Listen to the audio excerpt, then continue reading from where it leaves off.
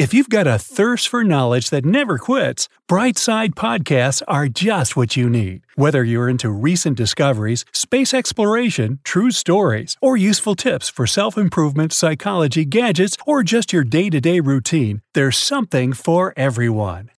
The King's Jewel, the Blue of France. These are some nicknames for the most mysterious and seemingly dangerous gem in history. The selected few who were lucky enough to possess the famous Hope Diamond died horrific deaths. But in the beginning, nobody could foresee the trouble. The gemstone, which is now called the Hope Diamond, was formed deep within the Earth more than 1 billion years ago.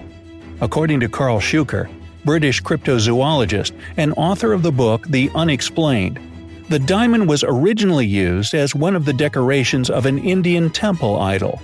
But one day, a Hindu priest decided it was far too beautiful and valuable to leave there and plucked it out. He was severely punished, of course, but the Hope Diamond was already out of the temple and in the hands of a famous French merchant, Jean-Baptiste Tavernier. And here's where the story becomes a little blurry.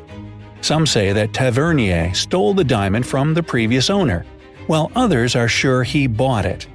Rumor also has it that Tavernier had a serious raging fever not long after he got the marvelous Hope Diamond. One thing is for sure, he quickly sold it to King Louis XIV of France, along with a couple of other goodies.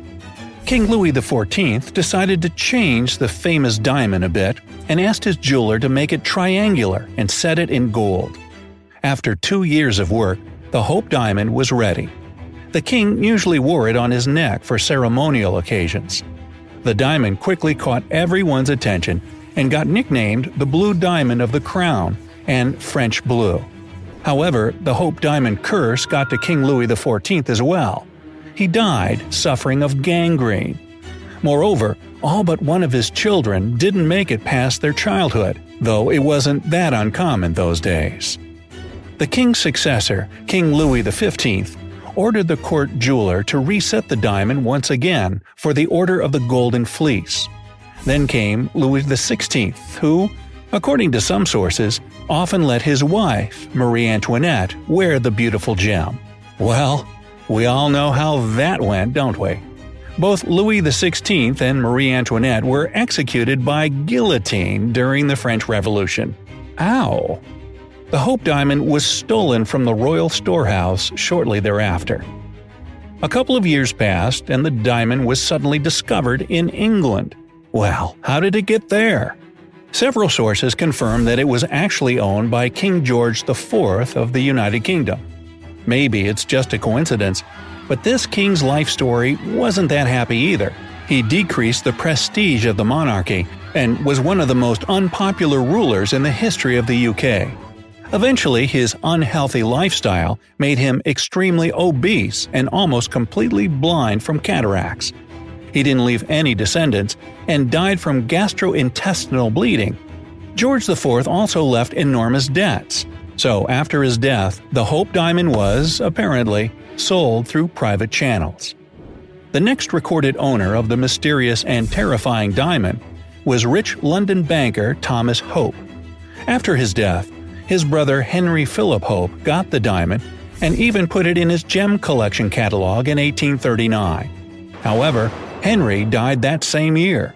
That raised only one question: who gets his large and spectacular gem collection now? Henry's nephews, Thomas's sons, and his wife spent 10 years in court battling for their rights to own the collection, but in the end, it got split up. The happy owner was Henry's oldest nephew, Henry Thomas Hope. Surprisingly, the diamond stayed in the family for many years, hence its most commonly used name. But in 1902, it was sold once again to a London jewel merchant. After that, the Hope Diamond changed owners many times. One of them was the last Turkish Sultan, Abdul Hamid II. Shortly after he bought the diamond, his life was completely changed by the military revolution of the Young Turks. He was deported and spent his last days in captivity. After this tragic story, the Hope Diamond was bought by none other than Pierre Cartier. He reset the diamond and sold it to the McLean family. If only they knew what was going to happen next. At first, everything was perfectly fine. Evelyn Walsh McLean absolutely adored the Hope Diamond and wore it almost every single day. Sometimes, she even put it in her dog's collar and allowed it to wear it, as long as it was in the apartment. But the happiness didn't last long. First, Evelyn's mother-in-law died. Then her 9-year-old son was in a car accident and didn't make it. This broke her and her husband so much that he actually left for another woman and later died in a mental hospital.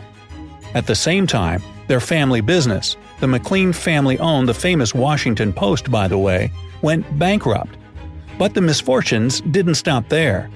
Evelyn's daughter passed away when she was just 25.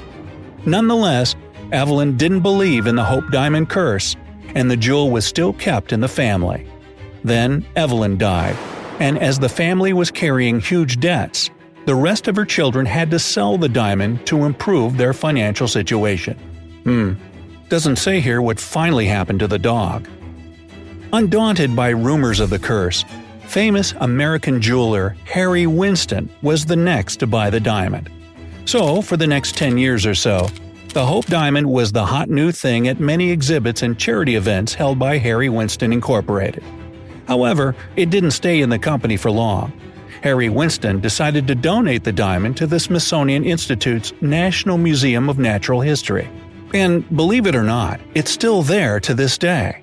Now the Hope Diamond weighs a bit over 45 carats, still has its deep greenish-blue color, and even produces a dangerous red glow if you decide to expose it to shortwave ultraviolet light. Why would you do that?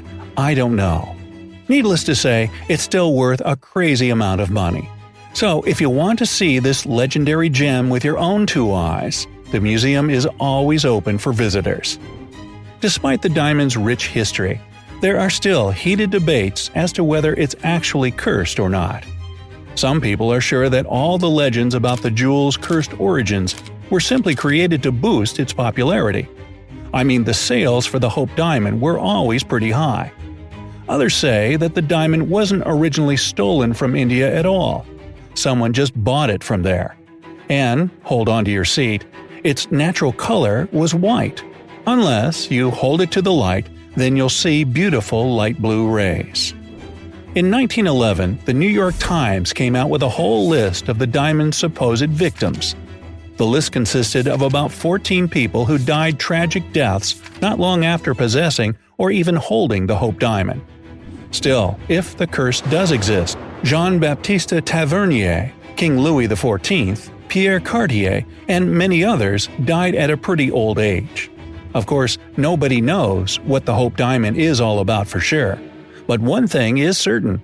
It remains one of the most popular attractions in the Smithsonian Institute's museum, and still catches everyone's attention.